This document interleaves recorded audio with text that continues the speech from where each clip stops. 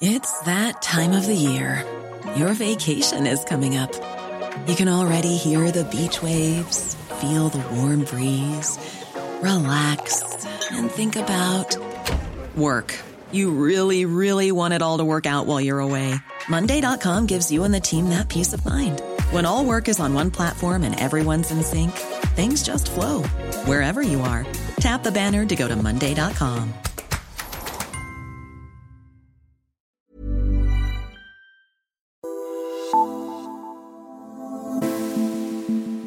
Du lytter til Parlamentet, Altingets podcast om Europa. Je suis venu vous parler d'Europe. Das ist ein guter Tag für Deutschland und es ist ein guter Tag für Europa. Brexit means Brexit. Lige om lidt vil det gå op for folk, hvor kompliceret det her.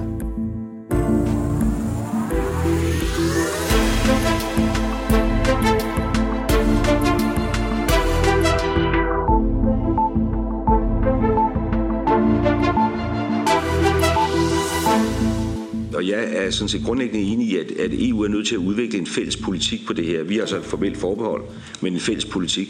Men det skal også være den rigtige politik. Og hvis der er nogen, der ligesom har startet et andet hjørne, vi schaffen das, altså hvor man ligesom siger, vi starter med at gøre problemerne større end mindre, altså så kræver det der en modvilje mod at være med til at lave noget, der er fælles. Der fik Angela Merkel så lige den, når man sådan går og siger, wir schaffen das, som Merkel jo gjorde i 2015, ja, så er man startet i det forkerte hjørne af debatten om Europas asylpolitik. Og så er man selv ude om, at der er modvilje mod den slags andre steder i EU. Det sagde Lars Løkke Rasmussen i Folketingets Europaudvalg onsdag, lige inden han tog herned til det topmøde, der starter her i Bruxelles i dag. Og jeg skal da lige love for, at han i hvert fald har ret i det med modviljen, for der er stort set ingenting, der tyder på en aftale om EU's fælles asylsystem på det her topmøde. I stedet for er både statsministeren og Merkel og de andre nu begyndt at tale om nogle andre ting. For eksempel nogle planer om udrejsecentre eller modtagecentre, eller i det hele taget bare lejre uden for EU, selvom det jo ikke lige lyder så pænt at kalde dem lejre. Så nu står der et eller andet helt mærkeligt i udkastet til konklusioner fra topmødet. Regional Disembarkation Platforms. Wow! Det er virkelig newspeak, skal jeg love for. Foreløbig kan ingen rigtig forklare, hvad det så egentlig er for noget. Måske fordi de ikke rigtig ved det endnu. Nå, men jeg sidder som ind her lige midt i EU's rådsbygning her torsdag, hvor det europæiske topmøde begynder lige om lidt. Og jeg sidder her sammen med min kollega Rikke Albrechtsen. Hej med dig, Rikke. Hej. Er du klar til topmødet? Jeg er så klar. Det er godt. Jeg vender tilbage til dig om et øjeblik. Velkommen til dig, Rikke, og velkommen til dig, kære lytter. Jeg er som sædvanlig din vært. Mit navn er Thomas Lauritsen. Det her bliver en lidt særlig podcast, hvor vi fokuserer skarpt på topmødets emner. Det handler om flygtninge og indvandrere, men det handler for eksempel også om Trump og om euroen og om Brexit. Om ikke så længe kan du høre et interview med statsministerens partifælle i Europaparlamentet, Morten Løkkegaard fra Venstre, hvor han siger sådan her om Brexit. Den dagen efter Brexit, der var det mest googlede spørgsmål jo i Storbritannien, det var, hvad er EU? Spørgsmålstegn. Altså, de ved det simpelthen ikke. Og så spørger man sig selv, hvorfor fører en befolkning ud i en afstemning om noget så væsentligt, uden at man er bedre orienteret, uden man ved mere. Det kan man jo godt begynde at diskutere, og jeg er sikker på, at der er reserveret en særlig plads i helvede til Cameron for det, han har gjort. Hvad mener Morten Løkkegaard med det? Og hvorfor mener regeringspartiets spidskandidat til næste års Europaparlamentsvalg, at der er så meget kaos i forhandlingerne, at han nu ikke længere tror på en aftale inden britternes exit? Det kan du høre i interviewet med Løkkegaard lidt senere. Men lad os først lige se lidt på de emner, der er på dagsordenen her på første dagen af det her vanskelige EU-topmøde.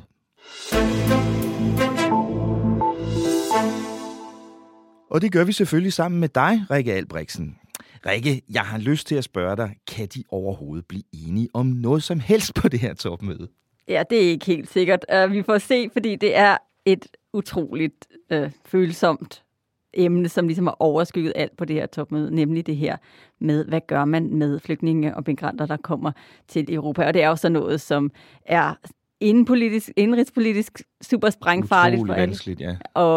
Og derfor også potentielt noget, som er enormt svært at blive enige om. Så det er rigtig spændende, hvad det egentlig kommer til at komme ud af det her topmøde, som på mange måder jo er blevet omtalt også af dig selv, som alle topmøders moder jo. Ja. Så det er også blevet ligesom gjort til, at det her sådan make it or break it møde. Men problemet med det er, at så er det jo også sådan, at man så forventer, at de her EU-ledere skal kunne komme ud og levere noget. Og den er faktisk ikke så sikker. Der er ikke så mange sådan åbenlyse sejre, som de bare lige kan høste og komme og præsentere for folket. Og i den forstand er det jo lidt utraditionelt topmøde også, fordi det meste plejer jo at være klappet af inden de store topmøder. Normalt så har lederne ligesom den rolle, at de kommer ind til allersidst, og så tager de nogle ordentlige slag om, hvordan kagen skal skæres. Men som regel er det ligesom en kage, der sådan er skåret ud af deres embedsmænd i mundrette bidder, sådan at den er lige til at gå til. Ikke? Ja. Og det er derfor er det enormt svært for dem at komme ud og ligesom, fordi det der er ved det her topmøde, det er, at det er en masse emner, hvor man har i princippet bare kasseret det, der ligger på bordet i forhold til, at man lige nu er i gang med en stor revidering af EU's fælles asylregler, og så har man sagt, det kan vi simpelthen ikke blive enige om lige nu. Nu kommer vi med alle mulige andre spændende idéer. Ja. Og det er det der med, at EU-chefer på den måde sådan kommer til at sidde og i princippet sådan brainstorme lidt om, jamen, hvad gør vi med noget af det, som er allermest eksistentielt vigtigt for unionen, nemlig beskyttelsen af egne grænser. Ja. Det er sådan en... det er vanskeligt. Det er en interessant øvelse. Ja. Vi vender tilbage til den asyldiskussion lige om lidt, Rikke. Men det er jo sådan, det skal vi jo også sige, der er et par ting, der sådan set er på plads her ved starten af topmødet. Udvidelsesspørgsmålet for eksempel. Ja. I et eller andet omfang på plads. Det var ellers sådan noget, som godt kunne have været en rigtig vanskelig diskussion på mødet. Det handler jo om, hvorvidt både hvordan EU skal forholde sig til Tyrkiet, fordi det er jo, optagelsesforhandlingerne går virkelig, virkelig sløjt, et kandidatland til EU. Men også, det var også spørgsmålet om, hvorvidt Albanien og Makedonien skulle starte optagelsesforhandlinger. Må vi godt kalde det Makedonien nu? Nej, må vi ikke. Vi kalder det stadig Fyrom, som jo er det officielle navn, men det er jo sådan, at hvis det her kommer til at blive godkendt i både Makedonien og i Grækenland, så skal det jo så hedde Nordmakedonien fremover. Ja. Og det er jo netop den her navnestrid, der er blevet løst, som egentlig burde have åbnet op for, at EU-landene så godt kunne sige ja til at starte optagelsesforhandlinger. Ja. Det er sådan noget, som kommissionen i årevis har sagt, at det er de sådan set klar til. Ja. Albanien er først så kommet til her tidligere i år, men der var der så nogle lande, det var Holland og Frankrig, støttet af Danmark på sådan et lurepassermandat, hvor vi var sådan lidt, vi skal være strenge ved dem, vi skal holde igen, men hvis nu alle andre sagde, at vi kan godt åbne, så ville vi også have sagt ja. Men under alle omstændigheder, det blev afgjort allerede i tirsdags ved et Europaministerrådsmøde i Luxembourg. Så det vil sige, det skal EU-lederne i princippet bare nikke ja til og sige, jamen okay, vi er enige om det, og så vil de nok også lige markere, at de faktisk er rigtig glade for, at den her navnestrid i Makedonien, den er blevet løst. Det får nok sin egen lille bemærkning med på vejen. Ja. Men selve beslutningen om at åbne forhandlinger med de her to lande, den er sådan set bare blevet udskudt? Den er blevet udskudt til juni 2019. Ja. Og der er det så planen, at man skal sige, ja, nu kan vi godt starte forhandlinger, og det vil i praksis sige, at forhandlingerne ville starte formodentlig i slutningen af året 2019. Men det er sådan, det er jo sådan lidt, at når man udskyder en beslutning af den karakter, så betyder det jo også, at den jo faktisk ikke er truffet endnu, og det bliver den så ikke før juni næste år. Så selvom de siger, jamen det ser sammen pænt ud, og det skal vi nok gøre, så er det jo ikke gjort, før det er gjort. Ikke? Så i princippet har man bare sparket den bold et stykke ned ad banen. Og så er det at åbne forhandlinger, hvis det nu kommer til at ske med de her to lande, jo ikke det samme som at lukke dem igen. Bestemt ikke. Det har vi jo set med Tyrkiet for eksempel, som har været i forhandling i mange, mange år nu. Godt. Så er der også handel på dagsordenen her i eftermiddag, når topmødet starter, Rikke. Det er jo et ekstremt følsomt spørgsmål lige nu. Ja, og det grunden til, at det er rigtig, rigtig følsomt, er jo vores ven i Det Hvide Hus, Donald Trump. Ja. Han er jo ikke ligefrem særlig imponeret af den europæiske union, kan man vist godt sige. Hvad er det, han har sagt nu? Han har sagt noget nyt igen om EU. Ja, han har jo sagt, at i virkeligheden så er EU bare bygget til at udnytte USA. Ja, lad os lige høre ham sige det, Rikke. And we love the European Union. We love the countries of the European Union. But the European Union, of course, was set up to take advantage of the United States, to attack our piggy bank, right? Ja, okay. Det lyder som om, det er lidt op ad bakke, det her. Ja, hvis det er det udgangspunkt, man har til det, der kunne have været en god handelspartner, så er det selvfølgelig svært. Hvad er den største handelspartnerskab? Det er det. EU og USA. Så det er der, hvor man står lige nu. Det er jo, at vi er allerede i gang med en handelskrig. Det kom vi jo efter, at amerikanerne smækkede straftold på vores stål og aluminium, så svarede vi igen. Og nu er det, at Trump så går og pynser på at lægge straftold på import af biler. Og det er bare en helt anden skala, end der er vi i en anden boldgade, ikke? Vi har set på stål og aluminium. Det er så noget, hvor det tyske bruttonationalprodukt vil blive beskåret med 0,5%, og den franske med 0,3%. Altså det er noget, der virkelig vil kunne mærkes flere steder.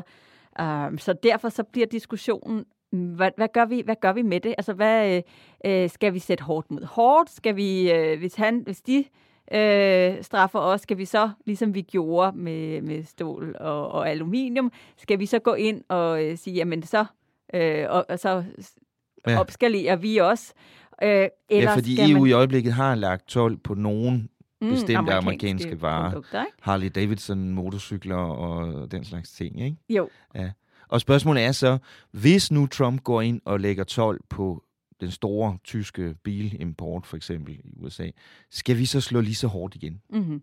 Og det er fordi der er ligesom flere lejre. Der på den ene side, så er der dem, der siger, kan vi ikke prøve at se, om vi ikke kan snakke om det? Og godt nok har det vist sig at være utrolig svært med den amerikanske administration indtil videre, men på den anden side er man også bange for at skyde sig selv gevaldigt i foden, fordi en ting er ligesom,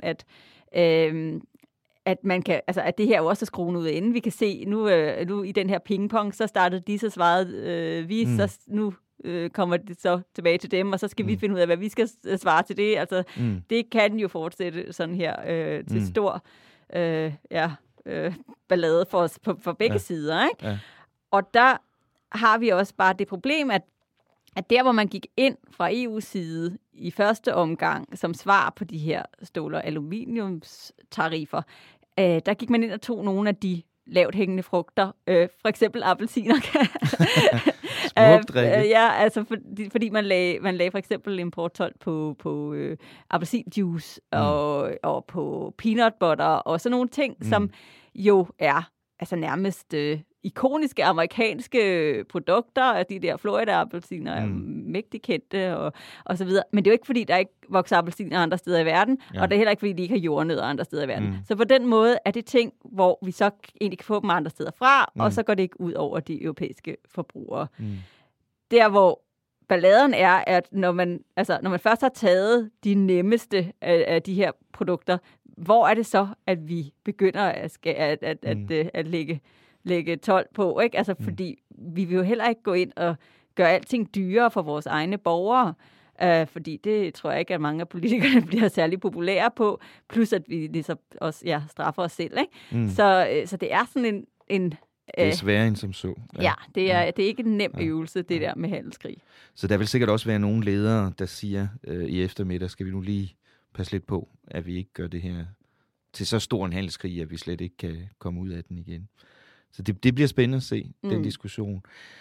De skal jo også tale om endnu et emne, der sådan set under normale omstændigheder kunne have fyldt et helt topmøde, Rikke, og det er EU's fremtidsbudget, det næste langtidsbudget efter 2020. Ja, fordi det her er jo faktisk første gang, at de 28 stats- og regeringschefer ser hinanden i øjnene efter, at EU-kommissionen er kommet med sit udspil til det her næste 7-årsbudget på 1.135 milliarder euro.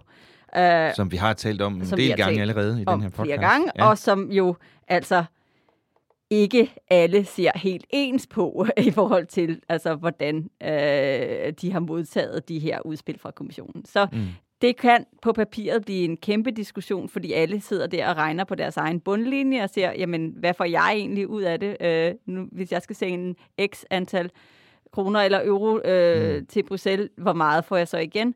Og samtidig er det også noget med, jamen, hvad er principperne for fordeling i det her? Føler man, at det går den rigtige retning eller ej?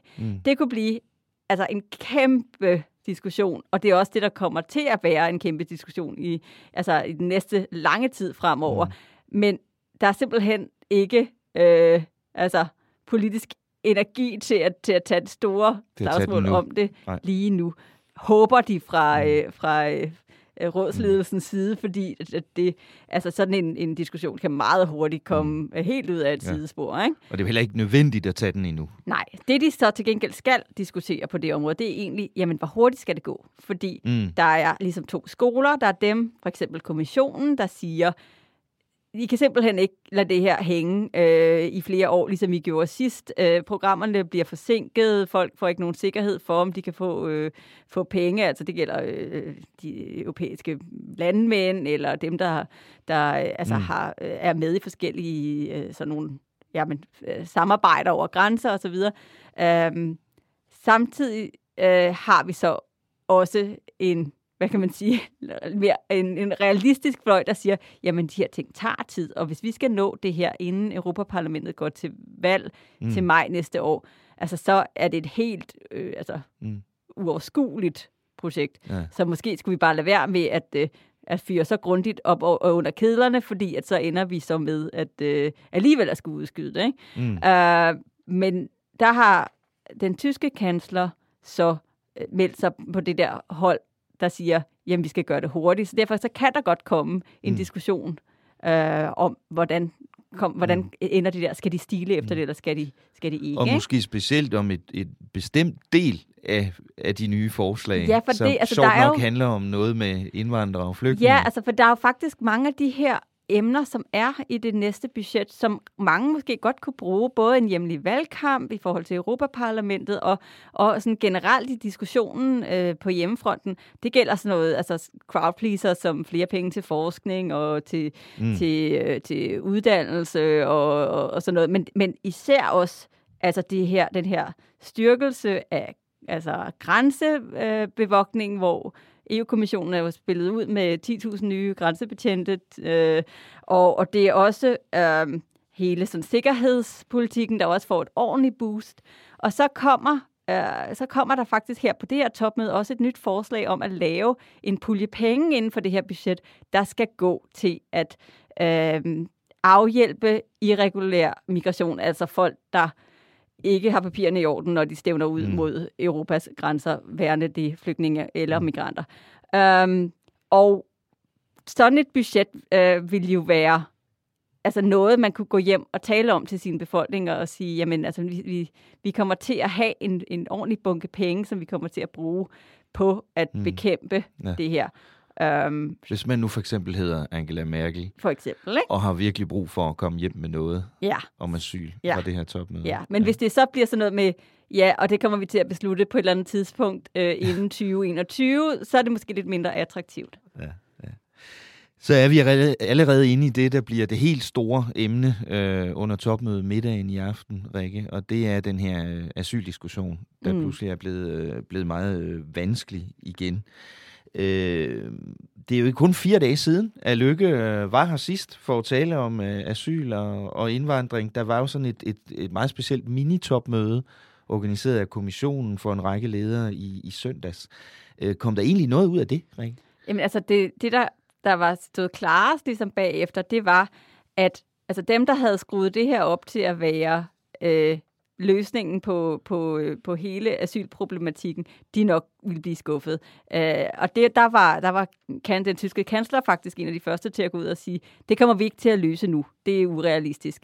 Det hun så til gengæld sagde, det var, at hun ville gå efter nogle bilaterale eller trilaterale aftaler med andre lande om altså at håndtere med enkelte lande. Ikke EU-aftaler. Som sådan. Men det her er noget, man sagtens kan inden for EU's asylregler, om at håndtere det, som er hendes store hovedpine, og som jo handler om det, der hedder sekundære bevægelser i EU-jargonen, men som jo drejer sig om, at folk, der er blevet registreret i et land, bevæger sig videre til et andet EU-land. Og det er jo der, hvor hele kernen af balladen på hendes hjemmefront ligger, fordi at hendes indenrigsminister jo truer med at lukke grænserne mod Østrig nede sydpå, fordi de vil dæmme op for dem, der kommer primært fra Italien, og som kommer den vej op, og som så tyskerne så står med det problem, at de godt kan udsende, det må de gerne ifølge Dublin-reglerne, men det er besværligt, og de har jo selv skulle asylbehandle 1,4 millioner asylansøgere siden flygtningekrisen, så det er ikke fordi deres systemer er super gearet til også at skulle håndtere den her sekundære strøm, som så hvor de jo egentlig burde være blevet behandlet et andet sted, ikke? Så det Merkel, hun går efter, det er at lave nogle aftaler med enkelte lande. Og allerhelst vil hun jo lave aftaler med Østrig og Italien, for det er dem, der er dem, der er pipelinen primært ind i Tyskland. For men Italien, det er svært i øjeblikket. Begge de to lande er nok ikke særlig venligt stemt over for det. Altså, vi har jo østrigerne, som bliver truet med lukkede grænser af Seehofer der, og så har vi en italiensk regering, som så tvivl fuldstændig om, hvorvidt det her princip om at det er det første, det første land, man sætter sin fod på, der også skal være asylansvarlig. Altså det har de simpelthen sagt, det gider vi simpelthen ikke. Det synes vi er en virkelig dårlig idé. Det vil vi smide op i luften. Men så prøver hun ligesom at starte et andet sted, med grækerne for eksempel. Ja, og der har hun, i hvert fald ifølge Financial Times, fået et tilsagn fra premierminister Alexis Tsipras, som har sagt, at han vil gerne være med til at facilitere, at hvis der nu skulle komme nogen, der var registreret i Grækenland, at så kommer de hurtigt tilbage og bliver behandlet der.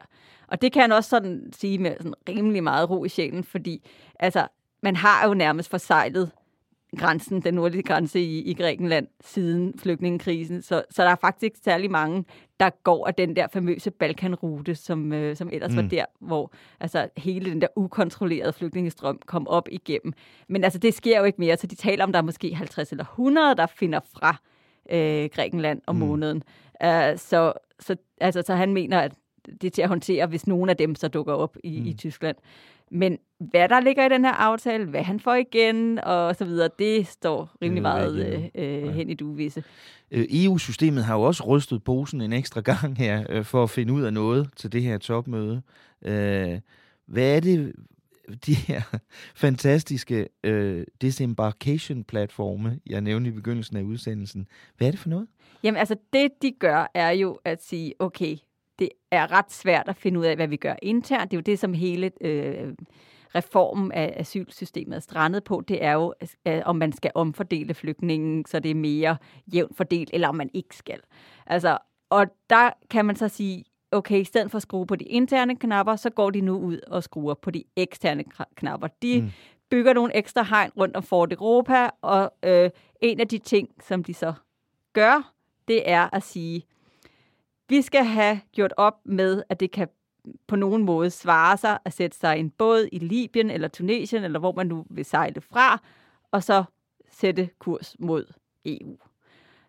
I stedet for, hvis man så bliver samlet op, så skal man sejles til en af de her famøse afsætningsplatforme, og så skal asylbehandlingen foregå der. Hvis du så er berettiget til beskyttelse, så kan du blive sendt til et EU-land. Hvis du ikke er, så bliver du sendt hjem. Ja.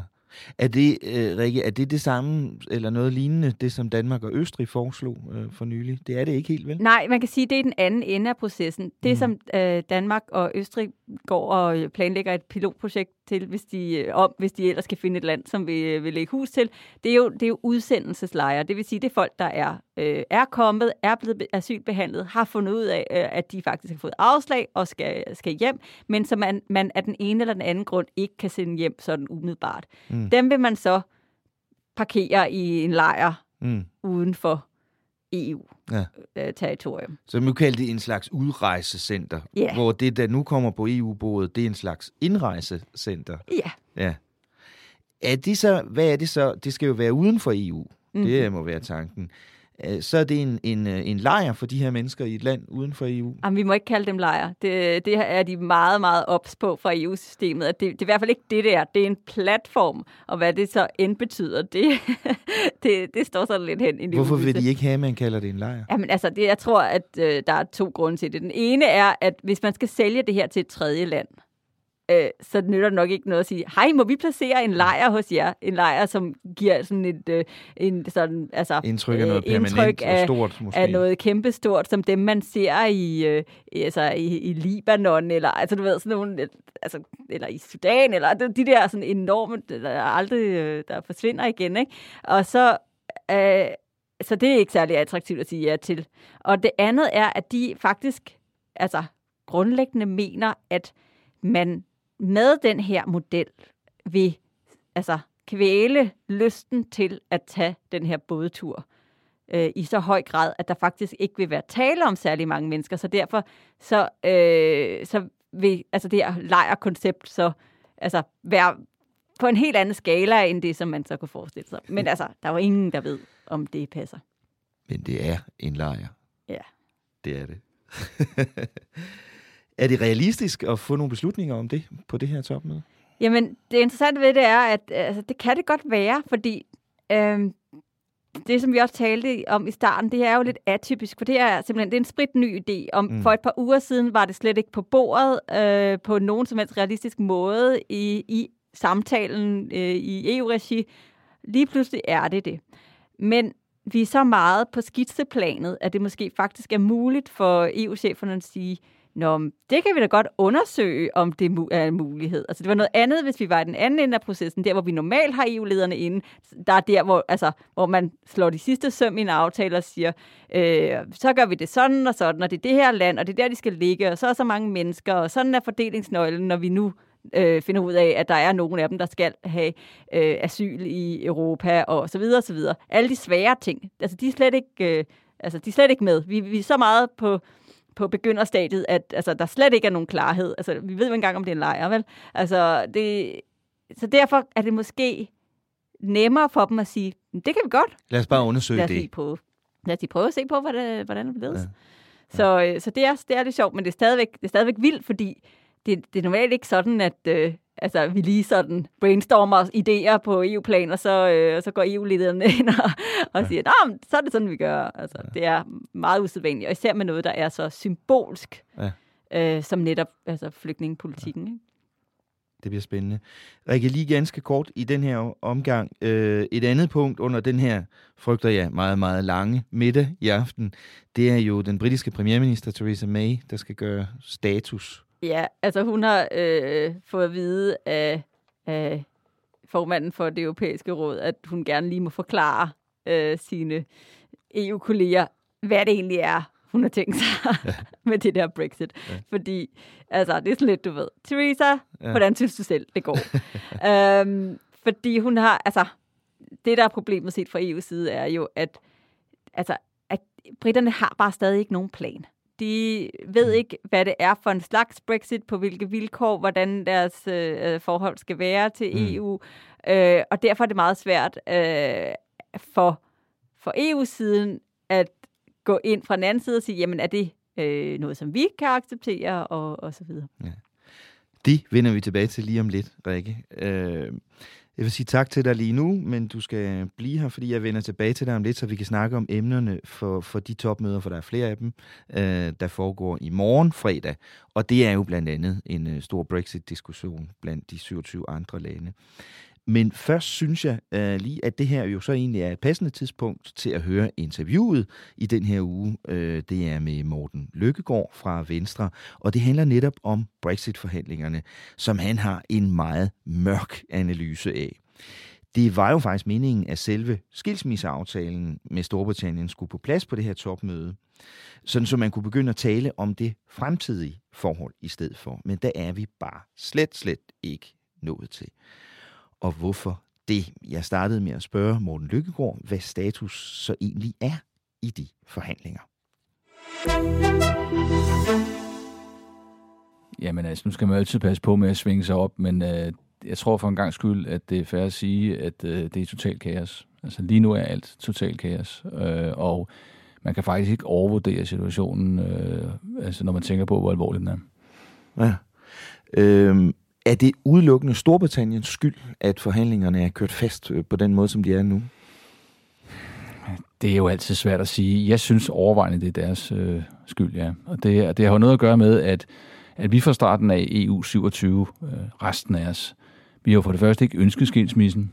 Det får vi så. Den er påtvunget, og som man så må sige, af briterne selv. Det giver jo også et særligt ansvar for dem, der vil ud, at de ligesom gør deres sag klar og anviser, hvad de så vil. Og det kan de ikke. Og det er sådan en meget korte udgave af, hvorfor det ikke fungerer. Vi har jo ikke nogen skyld i, at vi ikke er kommet længere. Vi har været klar hele tiden. Barnier, vores chefforhandler, er utrolig velforberedt. Han har en stab på 80 mennesker, som har forberedt det her til mindste detaljer og har været forberedt hver eneste gang, vi har holdt møder de sidste 2 år. Og hver gang er de blevet mødt med en flok mennesker, som overhovedet ikke aner, hvad de er i gang i og hvor de skal hen. Så det du siger er, at problemet er, at briterne ikke selv ved, hvad de vil? Ja, det er det helt store problem. Det helt store problem er jo dybest set, hvis vi går tilbage til selve Brexit-afstemningen, at de fik et resultat, som ingen havde regnet med, heller ikke dem selv. Ja. Og heller ikke dem, som havde agiteret for et Brexit. De havde jo heller ikke regnet med det. Og det vil sige, der indtraf en katastrofal historisk parentes i virkeligheden, i den forstand, at alle parter havde regnet med et andet resultat, og nu derfor var der ingen plan B. Der var heller ikke nogen plan A. Der var faktisk overhovedet ikke nogen plan. Og den skulle først til at stykke sammen. Og først derfra, og så de pinefulde 2 år, vi nu har været igennem, er det langsomt, men sikkert gået op for alle, at der kan ikke blive en plan. Og for hvis der var plads til en plan i den kaotiske situation, som britisk politik befinder sig i, så var den kommet. Men der er jo en grund til, at den ikke er kommet, og det kan vi jo selv vende tilbage til. Ja. Hvis vi lige tager fat i noget af den kritik, der har været af EU-siden. Der er for eksempel nogen, der siger, jamen hvorfor har EU ikke taget fat i diskussionen om det fremtidige forhold? For det vil briterne jo gerne tale om. Har det været en fejl ikke at tage fat i det endnu? Det synes jeg ikke, man kan sige, fordi det lå i kortene, det ligger i artikel 50, at vi skal have overstået den skilsmisse, før vi kommer til fremtiden. Og det er jo en artikel, at briterne selv har været med til at lave, og sikkert med god grund. Nu ønsker de bare, at tingene var anderledes, fordi det vil ligesom have fejret den der pinefulde skilsmisse-diskussion af bordet, og så kunne vi jo komme til at snakke om noget, der forhåbentlig var sjovere. Men sådan er det jo ikke med skilsmisser. Altså skilsmisser skal vi jo alle sammen igennem, hvad enten det er personligt eller som land, hvis det når dertil.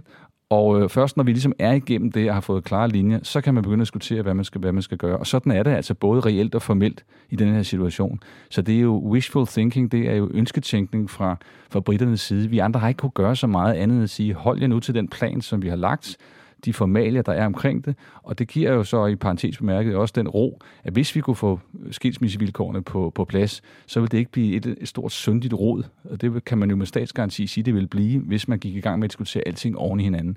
Så jeg synes, det er et underligt argument, jeg kan ikke rigtig købe det. Mm-hmm. Er der stadigvæk en chance for at få aftalen? Altså den deadline, man har sat for en politisk aftale, er omkring oktober, der i efteråret. Nej, det er der ikke. Og så igen, politik er jo forunderligt. Der kan jo ske mirakler.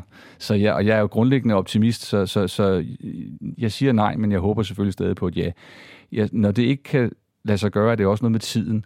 Altså nu kommer vi til et topmøde her, hvor man skal diskutere Brexit, som du siger, og man skulle have været meget, meget længere. Her kommer briterne jo heller ikke med noget. Vi skal hen på den anden side endnu et topmøde her, og så er der jo kun sommerferien, og så er vi fremme ved oktober, og der skal der ligge et eller andet. Og sådan som jeg er orienteret, så vil briterne jo i desperation så præsentere en anden form for white paper her i juli måned, altså når folk faktisk er gået på ferie. Theresa May håber jo ved at lancere det white paper der, på det tidspunkt, at hun ikke får alle de her irriterende parlamentarikere i Whitehall på nakken til endnu en diskussion hen over sommeren. Nu får vi se, om hun så slipper for det, men hun håber på lidt ro der til lige at få parkeret sådan et papir, som kunne danne grundlag for et eller andet måske. Men at man skulle blive helt færdig til oktober, det tror jeg simpelthen ikke på.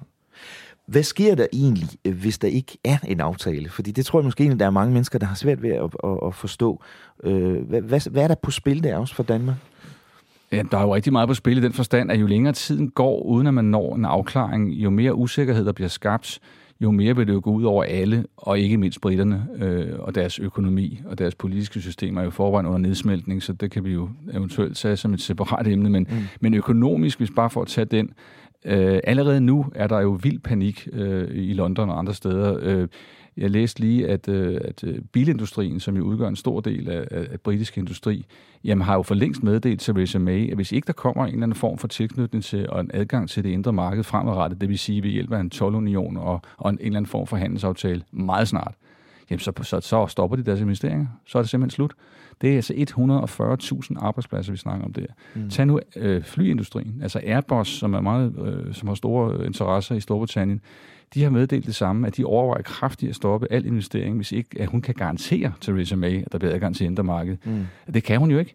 Det er jo situationen, og det er jo 100.000 ekstra arbejdspladser. Altså vi kigger på et scenarie, hvor hvis ikke der sker noget meget snart, så allerede nu har man lavet beregninger, der viser, at over 2% at den britiske økonomi er blevet over 2% mindre, bare i den periode på de 2 år, vi snakker om her. Og inden vi når 2030, så viser estimaterne, at i worst case scenarie, altså at de bare glider ud i en anden form for verdenshandelsorganisationsregime, uden handelsaftaler med os andre, ja, der snakker vi om et BNP-tab, altså et bruttonationalprodukt-tab på 12%. Altså det er jo steppet lige før borgerkrig. Altså det er jo helt uoverskueligt. Ja. Jeg tror ikke, det bliver sådan, fordi inden da, der vil der være sket et eller andet jordskælv i britisk politik, når nogen begynder at tage ansvar, og vi får et valg, og nogen bliver smidt ud, og der kommer andre til. Det tror jeg. Men vi snakker stadigvæk om om en periode, der ligger hen omkring 2020, hvis vi skal være realistiske hen på den anden side af et valg, mindre det bliver udskrevet i utide, ikke? Altså, det er meget, meget svært at se, hvordan man skulle kunne nå noget til oktober, og hvordan man skulle kunne nå noget inden selve datoen, altså 29. marts 2019. Hvad betyder det for Danmark, hvis briterne ryger ud uden nogen klar aftale?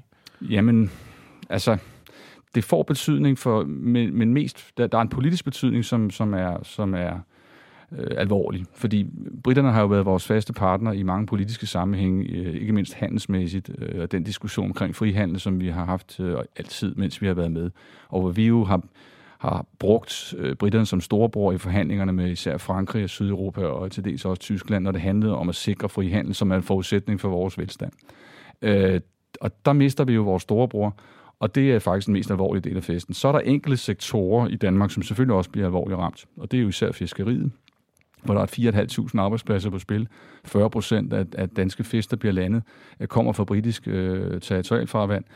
Og det skal vi jo have nye aftaler om, men de aftaler kan vi jo ikke få, før vi er fri af skilsmissen, hvorefter man kan begynde at forhandle. Og jeg tør nok sige, at danske fiskere er voldsomt bekymrede, for de skal jo også investere i nyt grej og i fremtiden, og hvor skal de fiske henne? Så hvis vi kigger på en tidshorisont op mod 2020, 2021, 2022, før vi begynder at få aftaler der, ja, så er der også meget usikkerhed knyttet til det. Dansk landbrug er den anden sektor, som selvfølgelig er inde over her 13 milliarder bliver der eksporteret fødevarer. 10 milliarder af dem har de selv skønnet er i spil, hvis ikke man får sikret en eller anden form for frihandelsaftale omkring det også. Så der er rigtig meget på spil for enkeltsektorer. Heldigvis er i gåseøjne, kan man sige, er den danske eksport til Storbritannien relativt set dalende i forhold til vores andre samhandelspartnere. Og det betyder jo altså, at vi heldigvis kan se andre steder hen og er dygtige til at gøre det, fordi vi er en nation, der er vant til at skulle klare os selv. Bare et eksempel, den nye frihandelsaftale med Japan giver jo et voldsomt ekstra potentiale, eksportpotentiale for landbruget på op mod 70%. Så der er ikke noget, der er så skidt, det ikke er godt for noget. Har den danske regering gjort nok for at forsøge at hjælpe britterne frem til en aftale med EU? Det synes jeg bestemt. Altså, der er jo ingen tvivl om, at britterne ved jo godt, hvor deres venner er, og vi ved også godt, hvor stort et tab det, at britterne forlader os, vil være. Så der har været intens kontakt fra dag 1. Regeringen nedsatte jo en taskforce til at kigge på konsekvenserne for alle sektorer med det samme, så man kunne få det her blotlagt.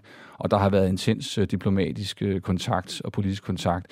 Jeg kan sige, bare her i byen i Bruxelles, hvor jeg sidder, der får vi jo meget jævnligt besøg af britiske ministre og departementschefer og folk, der vil prøve at forberede det her på den bedst mulige måde, og dem har vi jo en løbende kontakt med og melder tilbage til København på. Så jeg synes, at vi begge parter gør for så vidt, hvad vi kan, fordi vi alle er jo klar over, at vi er afhængige af hinanden. Jeg synes ikke, at der er meget mere at gøre. Problemet er jo, at det er jo det, de britiske minister, de kigger jo appellerende på os og siger, kan I ikke udvise lidt fleksibilitet? Kan vi ikke... Og så kigger vi på dem og siger, prøv at høre her, altså, vi må jo indse, at på grund af jeres beslutning, så er vi nu 2 modparter i en forhandling. Og vi kan ikke forlade vores forhandlingsposition og pludselig gå imod de 26 andre. Vi er jo nødt til at lægge vores æg i den kurv, og så må vi starte forhandlingen der. Og det er jo en lidt uvandt situation. En af de allerstørste knaster i de her forhandlinger er jo Nordirland, og grænsen mellem Irland og Nordirland. Hvad er det, der er på spil der? Der er rigtig, rigtig meget på spil. Det er jo dybest set et spørgsmål om krig og fred. Der er ikke så mange mennesker, der tænker over det, specielt ikke yngre folk formentlig, fordi det er jo 15 år siden, at vi fik fred i Nordirland efter en blodig borgerkrig, som vi andre kan huske, der kostede op mod 3.000 mennesker livet, og var usædvanligt bestialsk, som sådan noget altid er. Og det, man skal forstå, det er, at den Good Friday Agreement, fredsaftale, der blev lavet der tilbage for 15 år siden, var jo dels noget, EU var meget ind over og fik initieret og medvirket til. Dels så var det jo en aftale, som var bundet op på det faktum, at der ikke var nogen grænse længere mellem Irland og Nordirland. Og det, som Brexit har betydet, det er jo, at nu vil det facto betyde, at der kommer en grænse, fordi ellers så kan man jo ikke tale om, at man ikke længere har en toldunion, for det betyder så må man have en grænse, fordi så skal det jo passere en grænse derover. Det vil være det samme som at sige, at vi starter krigen i morgen igen. Og det er der ikke nogen, der ligesom har gjort sig klart eller fortalt folk.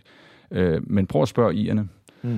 Belfast er jo ikke et fredeligt sted på den måde. Jo, det er det, men maskinpistolerne og dynamitten ligger stadigvæk i kælderne. Murerne er stadigvæk 12 meter høje, så man kan kaste molotov-cocktails ind over den. Det er en frossen krig, vi snakker om. Og den krig bliver tøet op i det øjeblik, der de begynder at lave 12-skuer derovre. Og det ved engelske diplomater også. Så når man sådan sidder på afstand i Danmark og siger, kan man ikke lige? Nej. Der går 5 minutter, så starter krigen igen. Og det problem har de ikke fået løst, og det er på en eller anden måde uløseligt, fordi enten har du en grænse, eller også har du ikke en grænse. Og hvis du så siger, som vores delaftale fra december med britterne siger, jamen, vi begge parter er enige om, der ikke skal være en grænse, underforstået, så får vi heller ikke krig. Jamen, så er der ikke noget Brexit. Fordi så kan de ikke længere føre Brexit igennem, sådan som de har lovet. Så du ved, det er jo som at ordne cirklens kvadratur. Det er der ikke nogen, der kan, og derfor er der heller ikke nogen løsning på det endnu. Nej. Men når der er så meget på spil, som vi sidder og taler om her, ikke? Både sikkerhedsmæssigt og økonomisk og på alle mulige måder, så er det da utroligt, at den britiske regering ikke engang kan blive enig med sig selv. Helt enig. Om, hvad de vil. Altså, jeg er dybt rystet over det, der foregår derovre, og det har jeg været længe. Og jo mere man kigger ind i det, jo mere rystet bliver man. Vi har at gøre med en generation af politikere, som voldfører deres land, efter min bedste overbevisning. Vi har at gøre med politikere, som er så totalt uansvarlige over for deres politiske fremtid, deres børns fremtid, at det nærmest er, som du siger, fuldstændig uforståeligt. Og problemet er jo lidt, at i 40-20 år er den befolkning jo blevet misinformeret og manipuleret af pressen og den politiske elite. Kendskabet til Europa er det laveste overhovedet i hele Europa i Storbritannien. Altså de ved simpelthen ikke noget om det. Den dagen efter Brexit, der var det mest googlede spørgsmål jo i Storbritannien, det var, hvad er EU? Spørgsmålstegn. Altså de ved det simpelthen ikke. Og så spørger man sig selv, hvorfor fører en befolkning ud i en afstemning om noget så væsentligt, uden at man er bedre orienteret, uden man ved mere. Det kan man jo godt begynde at diskutere, og jeg er sikker på, at der er reserveret en særlig plads i helvede til Cameron for det, han har gjort. Ikke desto mindre er der jo nogen, også i dansk politik, som mener, at man burde lave sådan en folkeafstemning, også i Danmark. Altså det siger Dansk Folkeparti jo for eksempel, og de siger, at de vil gå til valg på det også, når der kommer et folketingsvalg, at de mener, at den danske befolkning også skal spørges. Hvad siger du til det? Jeg siger, at det er noget, i bedste fald noget sludder og vrøvl, og noget hykleri. Altså, jeg tror simpelthen ikke på det. Det kommer ikke til at ske. Men de klamrer sig til det der, fordi Dansk Folkeparti fik jo et særligt problem efter Brexit. De havde jo langt hen ad vejen accepteret Camerons løsning. Cameron præsenterede jo en plan, som den danske regering jo også støttede, som jo langt hen ad vejen var fornuftig i den forstand, at man tvang de europæiske ledere ind på et reformspor, som vi jo også ønsker fra dansk side. Den koblede Dansk Folkeparti sig på dengang.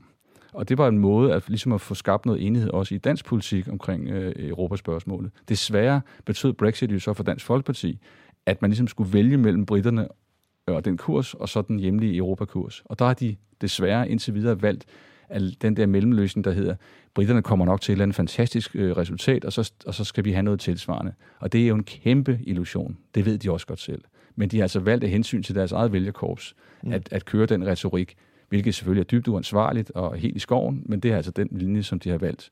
Og der må vi bare, tror jeg, det er også det, jeg sagde på Bornholm, da det blev diskuteret på folkemødet. Jeg tror ikke et øjeblik på, at det er det, de gør, når det kommer til stykket. Det kunne de aldrig finde på, for det vil være topmålet af uansvarlighed. Tak til Morten Løkkegaard, som jo altså også er næstformand i Europaparlamentets liberale gruppe, hvor hans formand, belgieren Guy Verhofstadt, han jo repræsenterer parlamentet i EU's forhandlinger med britterne. Så mon ikke Løkkegaard har haft en grundig snak med Verhofstadt om det her. Rikke, altså er det virkelig så galt, som Morten Løkkegaard siger her?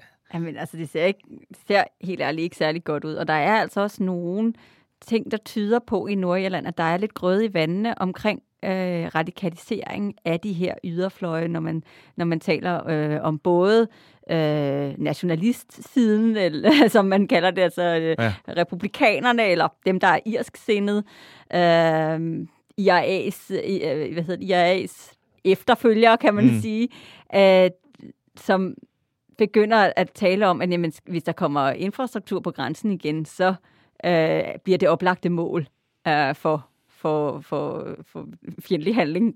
Og også på den anden side, på unionisternes, altså de mere britisksindede side, som jo også har altså nogle militante fraktioner, altså de føler sig også altså meget animeret, så det vil sige, hvis den her aftale kommer til at gå for langt i europæerne og irernes retning, og at der ligesom kommer en eller anden form for skillelinje mellem resten af Storbritannien og Nordirland, så kommer de til at blive meget sure, og det kan også lede til vold.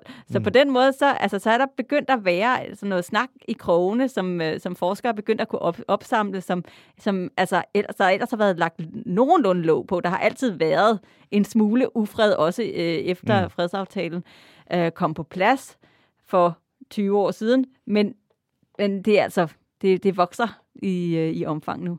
Mm-hmm.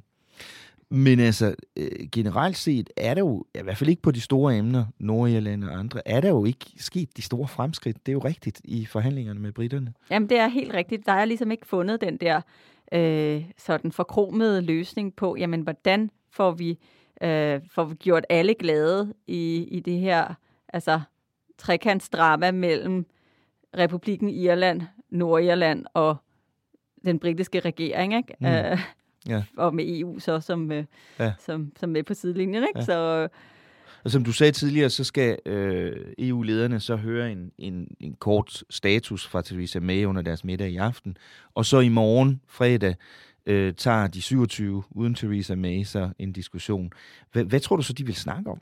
Jamen altså først vil de jo ligesom få tegnet et billede af, hvordan ligger landet, og det er så EU's chefforhandler Michel Barnier, som kommer til at ligesom give dem en indføring i, hvor langt er han, og hvor meget mangler man, og hvor er de store knaster og så videre. Og så er det jo netop, det store spørgsmål er simpelthen grænsetrækningen med Irland. Men det er ikke det eneste, skal man så sige. Ja. Men derudover, så kommer de også til at vedtage en lille erklæring fra det her møde, og hvor de blandt andet også går ud og siger, det kan altså godt være, at virksomheder og borgere og myndigheder skal til at indstille sig på, måske kommer der simpelthen ikke en aftale. De skal være klar til på dag 1 efter Brexit, at der kan være en kæmpe disruption på alt muligt. Altså det er jo helt ned til, at man kan fly fra London lande andre steder i Europa. Kan der køre gods gennem tunnelen mellem under kanalen? Og altså, hvad skal der ske med den marmelade, som var produceret i EU i går, fordi den kommer fra Storbritannien, men i dag pludselig jo ikke er produceret i EU længere?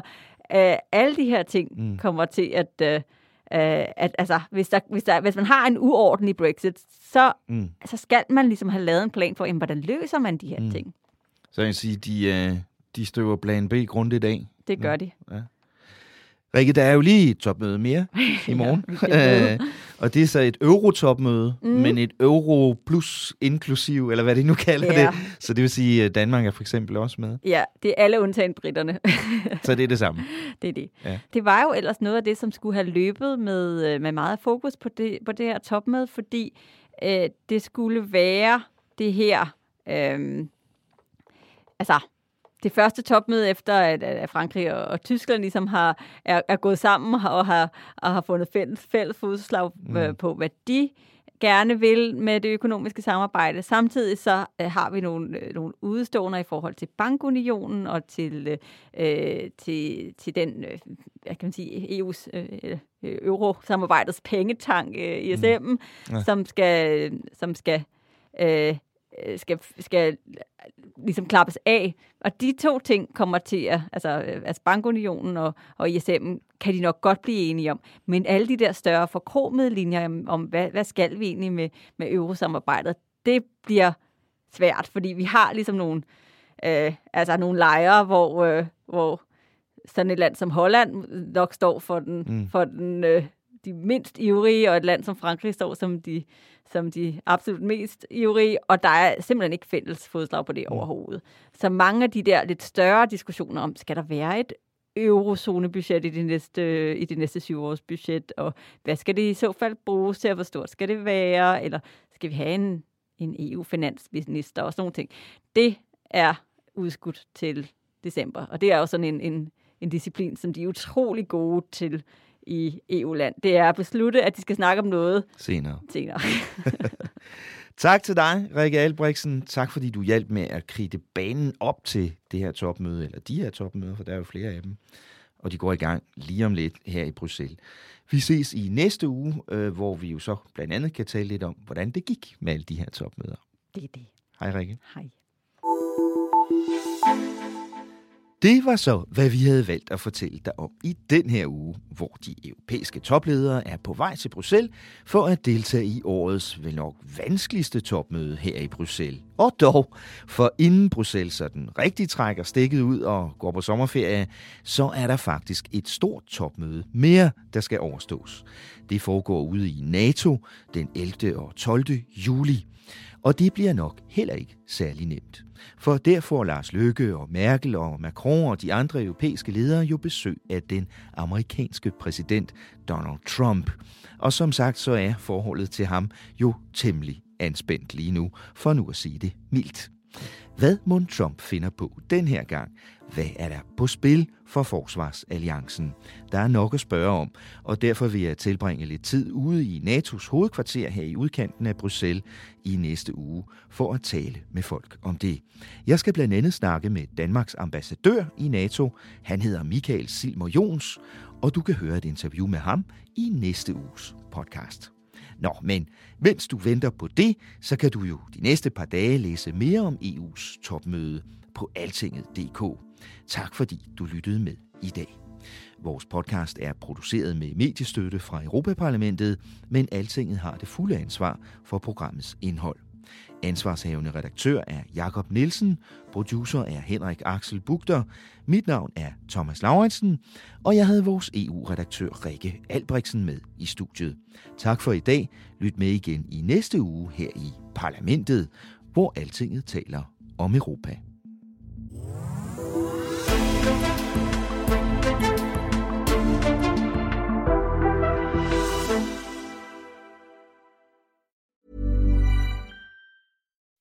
When you make decisions for your company, you look for the no-brainers. If you have a lot of mailing to do, Stamps.com is the ultimate no-brainer. Use the Stamps.com mobile app to mail everything you need to keep your business running with up to 89% off USPS and UPS. Make the same no-brainer decision as over 1 million other businesses with Stamps.com. Use code PROGRAM for a special offer. That's Stamps.com, code PROGRAM.